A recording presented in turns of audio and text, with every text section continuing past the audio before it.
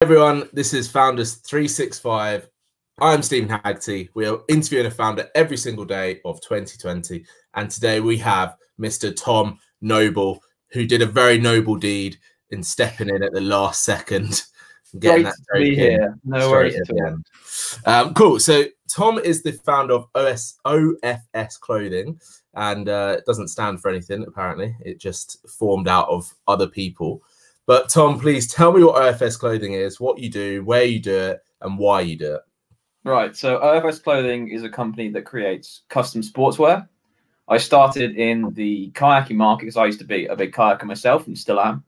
And I used to row as well. So there are these two markets. And I wanted to start a company coming out of, out of university. I went down the track of just finding a job. There was nothing really that entrepreneurial about me back then. I went and became an accountant.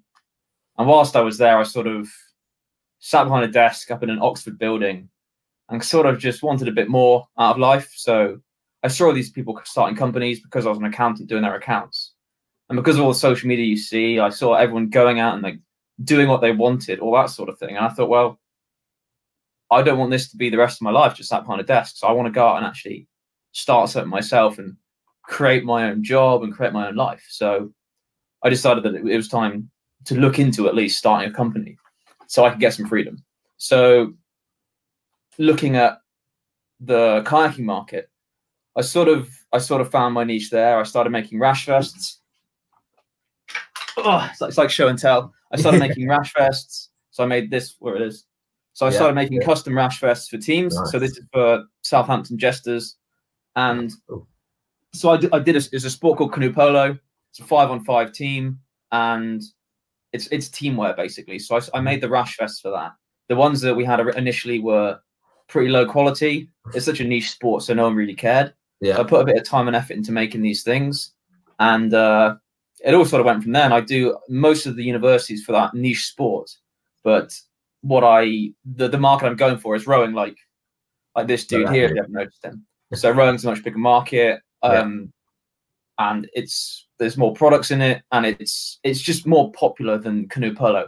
I would love to do canoe polo, for the majority of my company, but it's just so small. It's just so niche. Cool. So I expanded to that, and then from there, sort of going into fitness and yoga soon, to be confirmed at some point. And that's sort of it. Did that answer your question? What were the other questions in there already? It did. The biggest thing for me is, especially as you're actually the second guest who was an accountant and didn't want to become an accountant anymore and started a business. So talk me through how that transition went from sitting at that desk in Oxford to the thought process you had of going, you know what, I'm going to do it. Did you take the leap, or was it a gradual sort of overtaking aspect? To be honest, so I was an accountant, and then sort of started this on the side, and I was outsourcing back then. I didn't really make much money, and it was a real slow start. I moved back in with my parents, so there was like no outgoings. When you've got no outgoings, there's really not much pressure. And I quite like my family, so like it was all going smoothly. I was back here, I was doing a bit of work, and like it wasn't really going anywhere. And then it was, but it was just quite slow. There was no pressure to go out and sell. Yeah. So I did that for a while, and that was like 6 months. And then the supplier that I used, they had to shut down. So they shut down the business, and I had to make a decision, like, what do I do? Because I do these niche products in such low orders, like 5. I can't be sending everything out to China or the East or anywhere like that. And even like insourcing to the UK would be a massive issue, because you'd buy it for the price that you sold it. So after thinking about what do, I decided to take out a loan and bought the machines off her, learned to sew myself. And I just, like the machine behind me, I started sewing everything myself. So from going from not doing much to then taking this on again, it was a big step up. Fast forward on another year, like things kept growing and growing. And then, I've been sewing all the time. It's really hard to find someone to sew here, and I've managed to do it all myself so far. But just demand's growing, and it got to a point in November, I was like 250 orders behind. Wow. But I managed to get all of them done. I mean, don't ever do this. No one should do this. This is the bad advice segment. Terrible advice, but like, I hope someone else does it, because like if they do it, it shows they're in it. Because I was in it, and I know everything about products now. Yeah. Like I've sewed everything in here. I've sewed. I must have sewed over 5,000 garments by now. Jesus. So I know absolutely every single thing about my garments. I designed them all from scratch myself. I selected all the fabrics. They're all printed. I got a printer just over there and a heat press outside. So everything is done here. And the only thing that I don't do is sublimate the fabric. So yeah, it's an utter nightmare, but I've got every single process locked down. But now it's to scale. Like everyone always says, you need to scale. I'm like, well, obviously, yeah, I know that. But, you mean you don't want to be making 250 garments a month for the rest of your life? That's something. Sewing is actually not that bad. It's pretty therapeutic. You can put a podcast on, or what you can actually watch a film. So I could potentially do this the rest of my life if I wanted to, but I'm going to aim a little bit higher. Yeah, maybe middle management. Who knows? You've got more in you, man. You've got more in you. I think I do. So yeah, and then I think I've got to go on from there. Yeah, go on from there. So now you've been going 2 years. You've put yourself in the trenches. You know, you've learned how to sew. You've been doing 250 garments at a time, that sort of thing. Now everyone's telling you to do the growth stage. For you, what's that growth stage look like? Where do you want this to go? Where is OFS heading in your eyes? So I always have like a picture in my mind of what I've wanted. I want to have a factory here, but like that's looking less and less likely each day because I've been looking for labor for a long time. I don't do all this because I love sewing. I do it because it's genuinely really hard to find anywhere in the UK that would do it for the price that I want it, because it would wipe out all margin. So I want to grow my own factory. What the area I live in, the Cotswolds, that's the sort of place people go to retire, not to look for this sort of job. And even up in like Leicester, Bradford, all that sort of places, it would be massive for me to then go up there with nothing and start again. Well, not start again. I take the brand with me. Yeah. But to just put a lease down, get a place as well. I go from having no outgoings to so much, and it would be really complicated. That's one of the things that is on the list to do if I can't find staff here. So I want to grow a factory here, but I do fully appreciate that might not happen. If anyone's going to do it, it will be me. I'll still try to do it, but we'll see. But the dream is to do that, and if not, then there's other variations on the dream, I guess. I'd love to have a factory and have a nice little mezzanine standing over, looking down, like everyone's there. I want it to be a good place to work. The reason sewing is leaving is because of everywhere in the East, but it's not cool. It's not a cool job anymore, but I'd like to make it cool again. Like, I see it as like a cool factory with where everyone's paid fair. Yeah, like they're treated well. You got the pool table. You got all that sort of thing. Yeah, and if that doesn't happen, then I get the same thing. Just like it will just be an office space, and it will all be outsourced somewhere. Yeah. I don't want to go to China. It'll probably be in Europe somewhere at least. Yeah, but that's sort of the aim. That's where I want to go with it. And why is it such a struggle, do you think, to find the workforce that you're looking for in the UK? Is it because it's not cool, or just is it an unskilled labor that's happening? Oh, I'll tell you one thing: sewing is a skilled job. Oh yeah, don't worry. 3 years, and my mother's an upholsterer for her whole life, so I grew up around it. She looking for a job? Nah, she lives in France, so. Okay, fair enough. Warm out there. Yeah. I think it's a load of things. The manufacturing industry left a long time ago, and then there's never been really any demand for skills of that nature. Yeah. There's no younger people don't really want to do it, because like if you speak to anyone who's gone through like a fashion degree, they want to make one garment that goes down a catwalk. They don't want to make like 2 garments an hour. Yeah. They don't want to get into like a manufacturing role. So there's no young talent. The older people are retiring. And there are still a lot of people out there that want to do it. And there actually are younger people that want to do it as well, but it's just finding them. Yeah. It's hard to like romance someone into doing sewing when they're not doing it already. And if they're doing it already, they've probably got a job somewhere. So it's just hard to find the people, and in this area specifically. But yeah, there are some up north. I ran a search to like a CV database, and like Halifax is the place to go. Okay. But I like it down here. You like it in the Cotswolds, that's the thing. Down here. But no, you'll have to go somewhere that way at some point. Yeah. But ideally, if I could find 2 people around here to come do it, that would cover me for the next year. And and is it just those facts that there's no one around there that's doing it? There are some, but it's just hard to find the people. Yeah. I mean, I've only really started looking in the past few months when it really became an issue. Yeah. And we're looking at Christmas time, and it's only now that people like New Year, New Me, they're starting to look again, I think, anyway. So I've started rolling out the ads, and we'll see. And what difference do you think it would make to your business bringing on new staff? Oh, game changing. I mean, the amount, like what I've managed to do so far, like creating a brand and make everything by hand myself, like it's ridiculous what I've done. And it's just so like a load of work. But as soon as I get someone on these machines, I then become the salesman and the marketer as well. And that's kind of where my skills lie, I think, anyway. So much more. Yeah. And when you say, because that's the interesting bit, isn't it? A lot of founders, they start off as a one-man band, and they obviously start employing people, and your role naturally has to change. So like you said, I wish that I had someone to come on board with me, like to share the load. It's been tough as a sole founder, like real hard, because you've got no one to run ideas off. Like I've gone down a million tangents, and some of them have ended up just ridiculous. Like I wanted to be a canoe polo shop selling canoe polo balls, and like I've still got them upstairs. That sounds like a very, very niche sector there. Do you want to buy some? I'll do you a deal. Oh, really? Quick, a job lot online now. No, I use them sometimes anyway, so they're still upstairs, and like it's stuff like that. There's just like loads of prototypes and everything that I've tried to go down. Like naturally, I'm a creator. I make things, and I just have so many wild dreams that I chase, and just someone to say, don't do them. I've sort of learned now to if you have an idea, write it down. And if you still think the same way in a week or two, then it's all right, or you'll just get over it. And I usually just get over most of them. So it's taken time, but yeah, I wish I'd had a team or have a team, and it'll come with time. But it's been tough.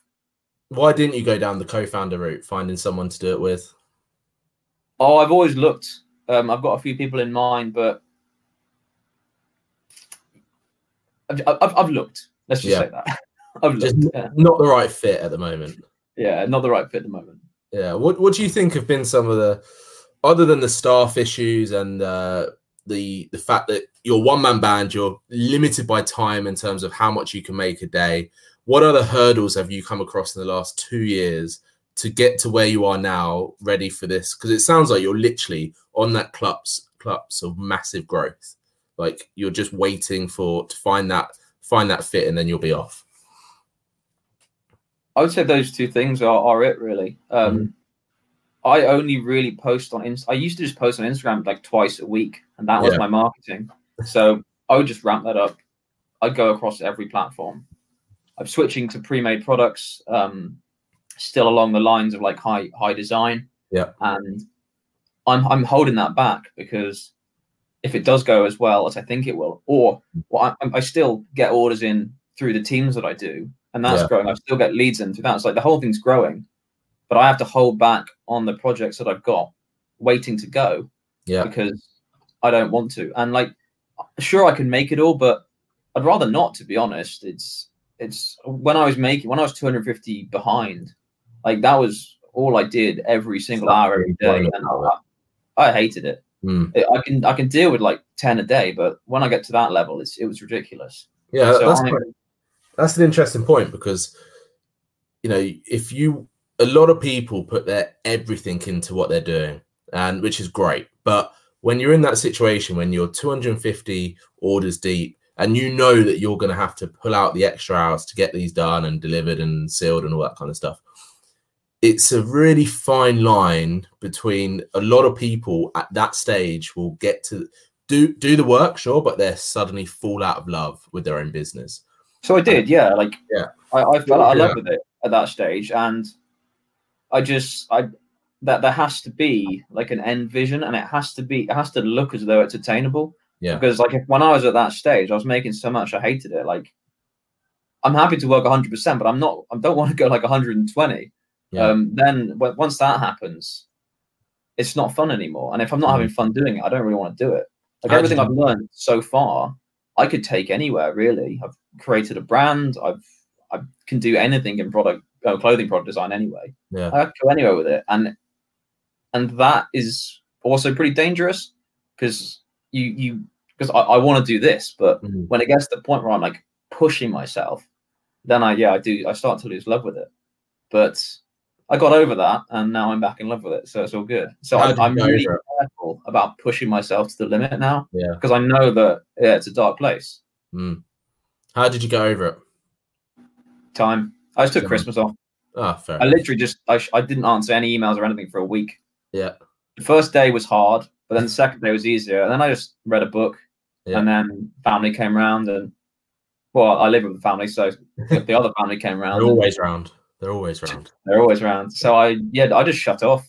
And then I was thinking like, I should probably go back to the business. I do quite enjoy it. It's time to really step things up. So and I took the time off. I unwound, and then the solutions started coming.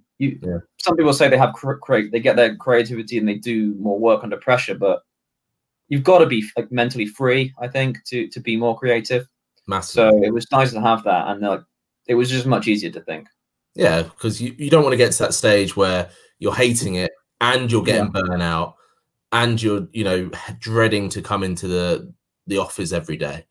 That's the worst scenario you can come into. So you have to allow yourself to take that time out, reassess. Not even like reassess. Sometimes it's literally just like you said, stop, put out of office on, do something else. Allow your mind to refocus, because especially with what you do, a lot of your time when you're making these things is staring down, or with a movie in the background, but staring at the same bit of kit or the same piece of cloth. So it's a very repetitive motion, isn't it? One of the biggest problems for me is like when I go from sewing to answering an email to marketing to something else, and it's those switches between everything. If you're doing one thing all day, that's great, and you can really get the ball rolling. But when you're switching around so quickly, you're not working as efficiently as possible, really. And it's just, and then you're thinking about something else, and it's a mishmash, and that is also a bit of a problem. So I've learned with it. Like it's been 2 years now, and I have my processes. I do some things at some times, and I think about them a little bit. But I just, as soon as you just get too much going on, you're too stressed, then it all starts to fall apart. So you've got to be careful with it now. And you have to create those boundaries for yourself and your business. A lot of people think when they work for themselves, hey, I can work anytime I want. But actually, if you don't have those boundaries, you end up not overworking, but again, like starting to hate what you do. But here's a question for you. Why is it so important to you to make the stuff yourself, keep it in the UK for as long as possible, when a lot of other people will probably say to you, dude, just, get it made in China, half the price, get it shipped, just focus on sales? Because this is my pride and joy. This kit here is made from the finest Italian fabrics with the finest stitching, all made completely, like I can make that personal sizing. Like everything that's gone into that, that's 2 years worth of work there. Now, if I ship that off, there's no guarantee that it would come back exactly the same. Like I've had samples. I have looked down that route quite a bit, but everything that comes back always is just not what I want. And there's also like the lead times that come into it. There's the quality I mentioned and the price. Like those are things to consider. But like there is really no reason why I can't do it here. Yeah, there's not some big barrier stopping me. The numbers work out, and they work out fine. They work out really well, in fact. So it's so doable.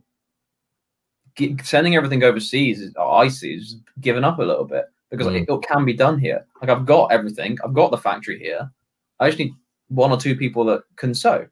So like I've basically done it already, and there's nothing really stopping me. It's just so if I was to send it all overseas, that can do what you do, basically. Yeah. Good. Simple as that, really. So there isn't. So it's not. So I was expecting an answer to be like, no, I want to keep it British. I want to keep it in the UK. But actually, that's a plus. That is a plus. I don't really mark it down that sort, but that's. So I studied sustainability for 3-4 years, and the biggest thing that pisses me off is like greenwashing and people saying like just overhyping for like sustainability and make it British and stuff. Like some people will put like buy this stuff from China, put a British logo in it, and that's made in British. Yeah, this is all made in British, but I'm not selling because it's made in British. Like it works out to be here. Yeah. Like, there's really no reason why it shouldn't be here. I'm not like overpricing it, saying it's all made in British.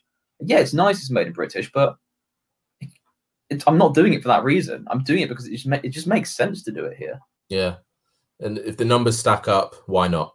The numbers work. Yeah. People saying you have to charge like really high amounts to have it made here. It's not true. Why do you think that's a common thing that people get said? Why do you think that's almost like a myth then? Because people like to make like luxury clothing, I guess, and they charge it really highly and then say, oh, it's finally crafted in Britain. I guess. I don't really know. I don't know too many people within the clothing industry, to be honest, because everything is so self-contained. I know people in the sportswear side of things, and they're sort of similar to me, but down like luxury fashion, I don't really know too many people down that way, so I can't really say. Not up in the Cotswold. No, actually, in the Cotswolds is probably the best place for it, but I don't really know any around here. It's super interesting. So for OFS, you know, on this brink of growth, what else is going to come up for you in 2020? You mentioned that you want to expand on some product lines. What else is happening in terms of your plan at the moment? So I'm actually starting another company against everyone's advice, because the reason for it is I've learned so much doing what I do, and like what I've created is a bit of a monster. There's like 5,000 SKUs at least, because I have all these products, all the different colorways across different sizes. Like this all in one, I do it in extra small to extra large, and inside each of them there's 3 variations. I don't do maths very well, so do the maths on that, but there's all those SKUs, and then that's across all these different products. For like one club I'll do 6 products, and then I do 50 clubs, so it's just insane. There's so much. So from all of this stuff I've done, I've sort of realized like there's so, if I had to start again, I wouldn't do this. It's a different thing, a different way I'd go with it. So I also, all this creativity that I plow into doing this, like on all these tangents I go on, I want something that I can put more creativity into so that I don't like ruin what I've done. Yeah, so I've got this new project that I'm starting, which I'm also documenting on LinkedIn and Instagram, because, you know, it'd be nice to grow a following, because as I'm sure you know, it does help with a lot. So I've started this side project as well, documenting that on LinkedIn, seeing where it goes. And that is doing big sized art prints. Okay. So like big scale. And more show and tell here.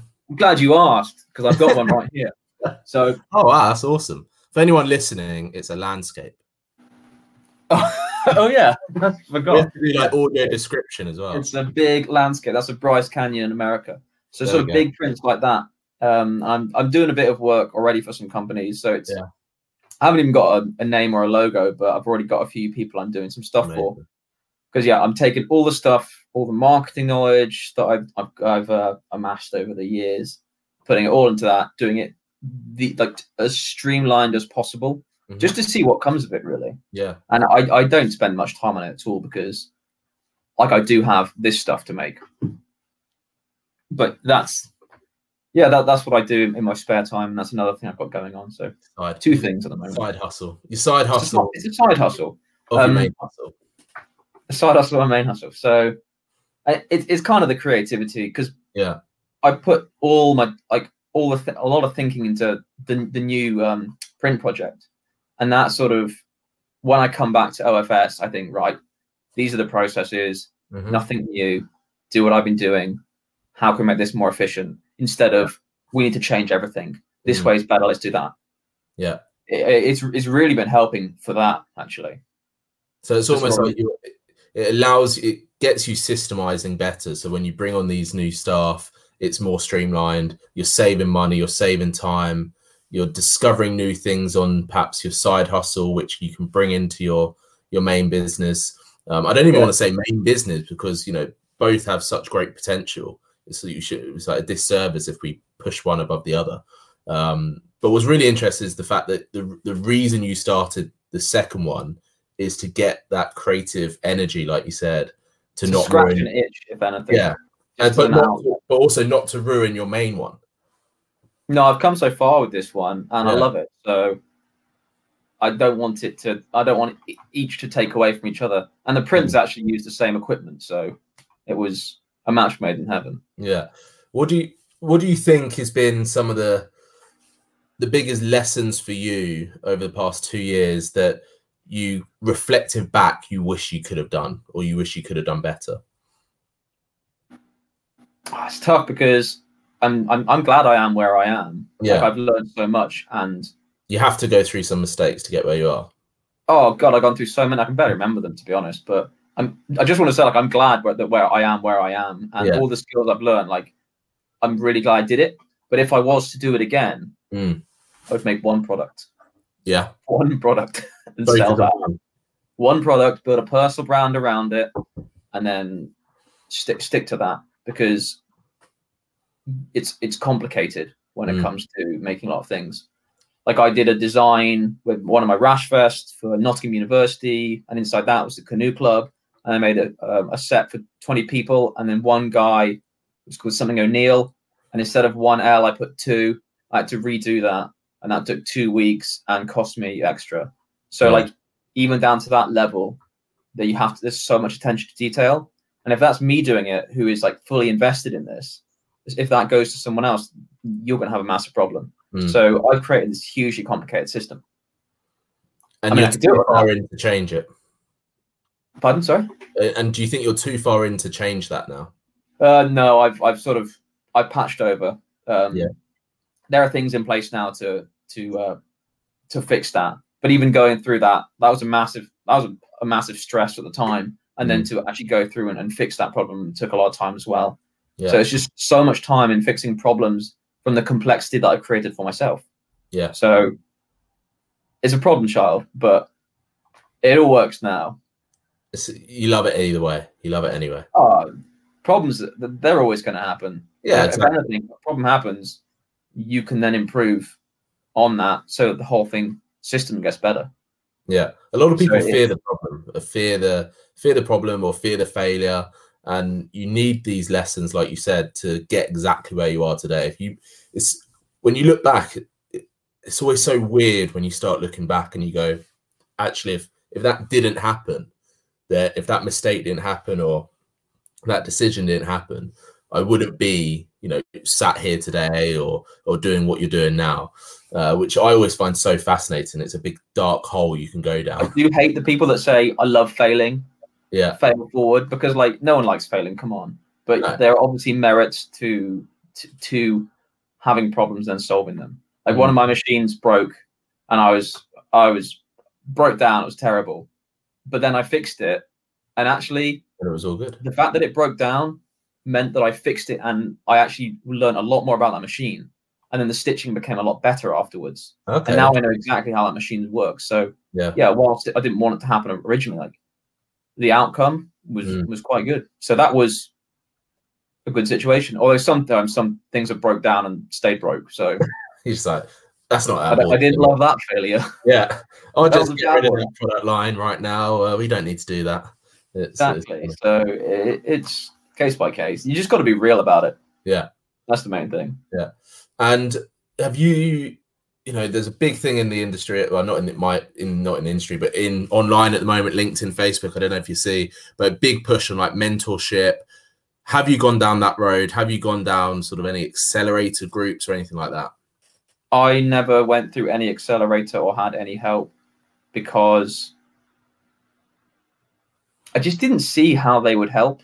Yeah. There's a lot of people out there, like, so for help on funding, like local council funding, they either wanted me to be this size, which was far too big, or they would like match fund $2,000.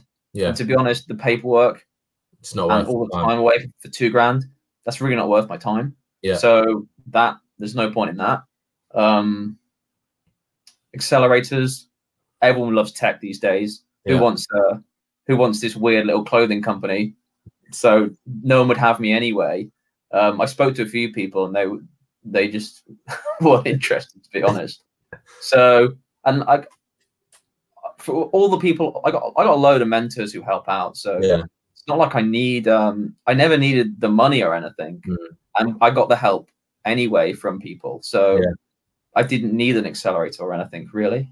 No, that's really interesting, and it's very interesting in the sense where you said, you know, you're not a tech business. How and like you said earlier, how do you make sewing cool? Is it something that you're considering going down in the, you know, in the future in terms of gaining investment, pushing down that path, or you trying to keep it as in-house as possible?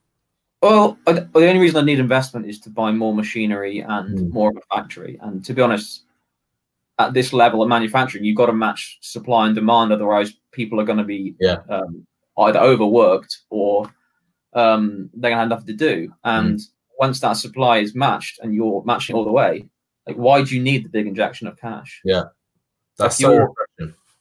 You don't need it. No. Like, if you gave me £1 million, like, what the hell would I do with it? I've got no idea.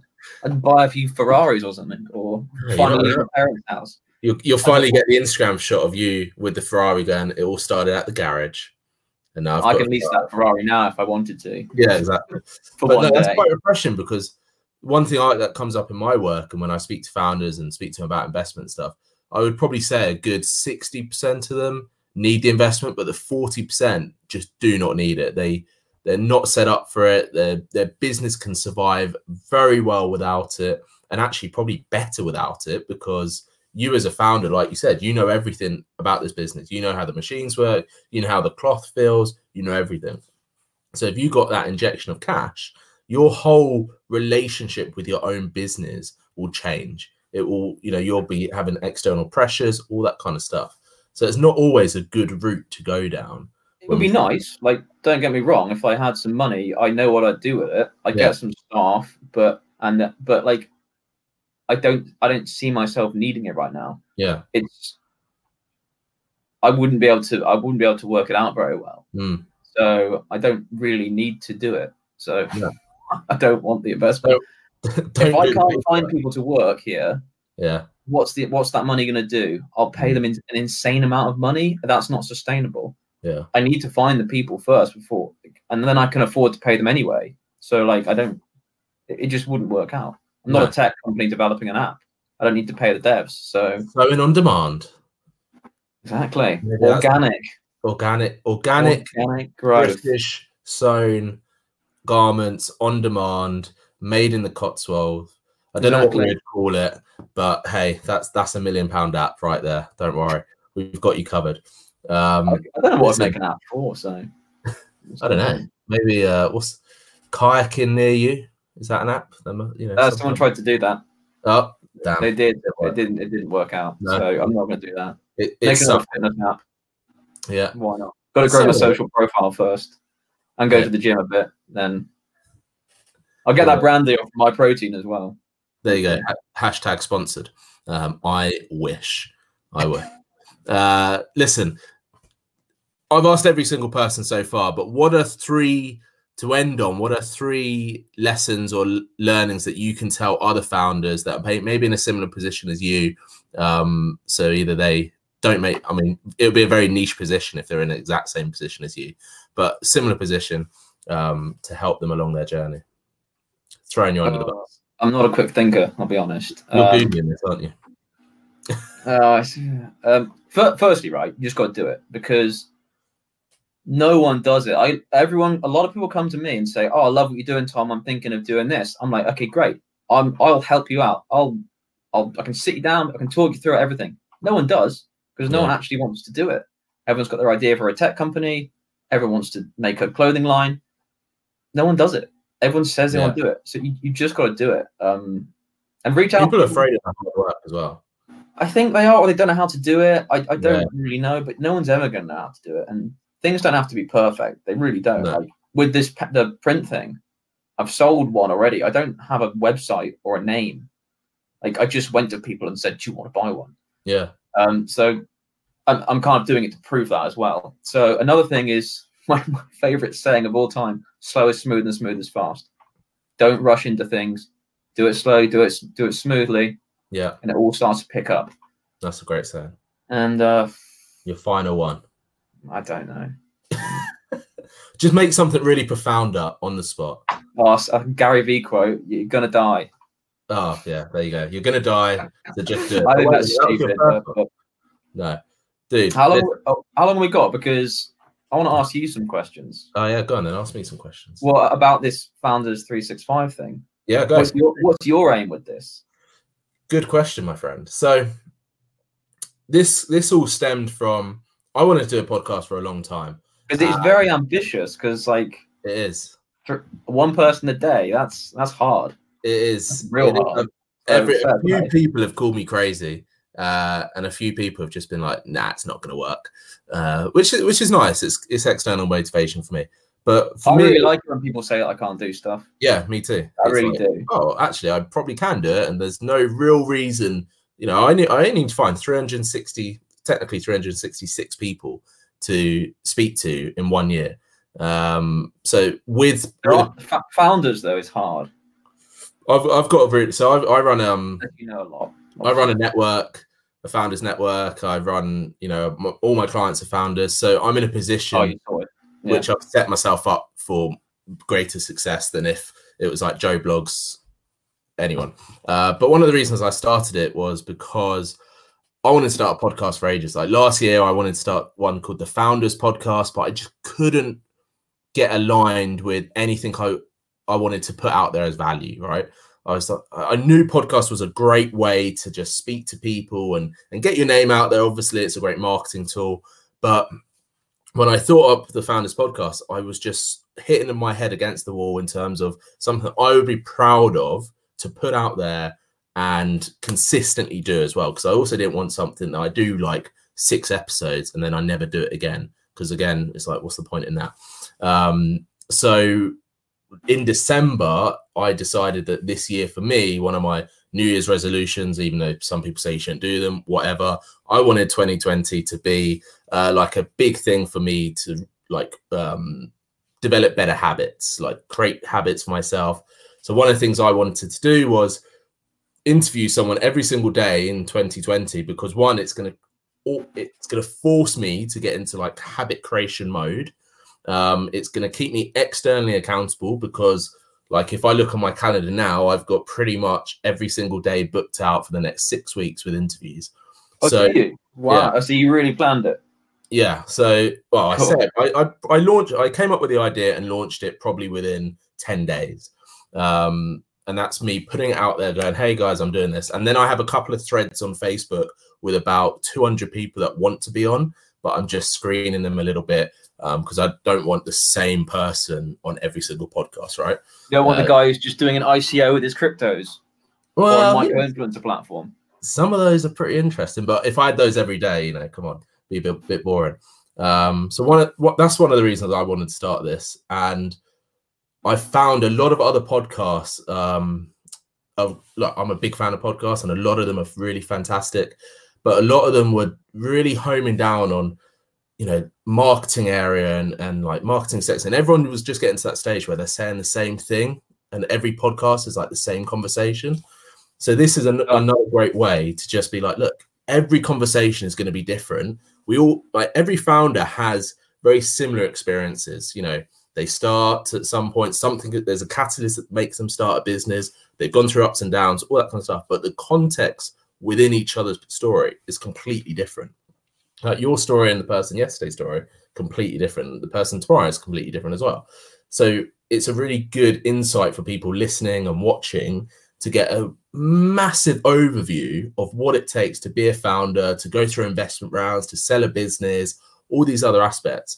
And I enjoy it, right? So my first one, become a really good interviewer by the end of it. Yeah, exactly, right? My first one, I was so nervous, and I don't normally get nervous with cameras, or I've spoken on stages before, that kind of stuff. But I was so nervous because I think it was like pulling the trigger on my own goal. It's like, okay, I'm doing this. It has to happen. It has to work. But I'm like you. If someone says it's not going to work, dude, I'm going to make it. I'm going to make it work. That's why I had to come on, because I didn't want you to fail on day 6. So if anyone doesn't know, Tom stood up last minute because the person that was meant to be on was sick, and like completely understandable. She lost her voice, couldn't speak. I'm not going to make her do a podcast. That'd be awful. But I put a call out there, and Tom was like, I'll do it. I'll stand up. And he was the knight in shining armor. But yeah, no, I don't know Steven at all. I've just seen him around the edges of LinkedIn, and I've seen this series. And I said to myself one day, I might message and say I can do it towards the end. But he said he needed someone, and I didn't see anyone reply, so I just did it. Got to help out, because people. It's like what I said earlier. You just got to do it, and you're doing it. So fair play, and I want to help you. No, I really appreciate that, and I think I'm going to make it. I don't see any reason why not. There's maybe a couple that might have to be like pre-recorded or something if I'm flying or anything like that. But other than that, I'll do it. But you can pre-record quite a lot of them, to be honest. Yeah, I thought about that, but I quite like the pressure of being like, no, it has to be live. Well, can't you just record it and then just put the recording live? Yeah, you could. I've done kind that of live. I used to do that with a couple of my Facebook lives, but you still have to be on your computer, checking it, ending it, starting it. So if you're doing all that and you're sat there watching it, you might as well just do it live, If it works out, you're the expert. I'm just a simple seamstress. What do I know? You're sewing my episodes together, though. Absolutely. Any other questions for me, Tom? I like the questions on there. No. I wish I'd written some down. No, I don't. You can. I'll create like a text-in service, and you can just text in some questions on a later date. That'd be fun. That would be really good. Where is this going out live on, by the way?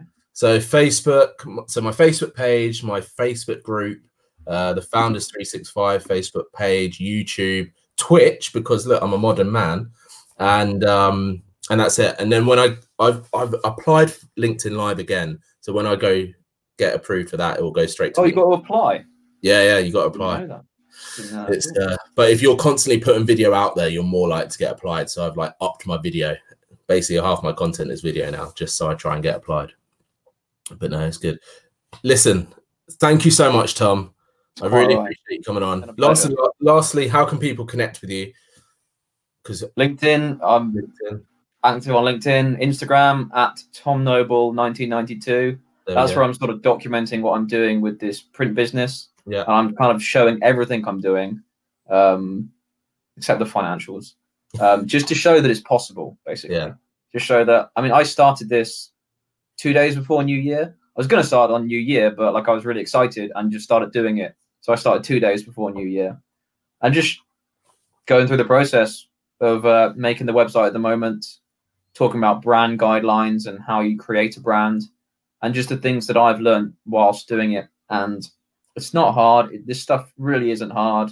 You can learn it all yourself, and it's just easy to do it. I'm just documenting that, or trying to, and keeping myself accountable. That's what I'm doing on Instagram, to keep myself accountable. Yeah, just so I don't look stupid. It's huge. It's and now I'm going to follow you on Instagram after this. So one follower, that's it. That's all I needed. That's the reason I'm here. One more follower every day. That's it. Absolutely. By the end of the year, you'll get 365 followers. That's the goal. I want 360 actually. So damn it, 5 more and then you're done for the year. You can retire for the year for 2020. I need 4 and I'm done. Yeah, absolutely. Yeah. Right, Tom. Thank you so much for coming on. This is. Do you want me to make you a print? Yeah, why not? Oh, you put it right there behind. We'll talk about it some other time. Yeah, we'll talk about it in a minute. But thanks so much for coming on. This has been Founders 365, episode 6 with Tom Noble. Thank you very much.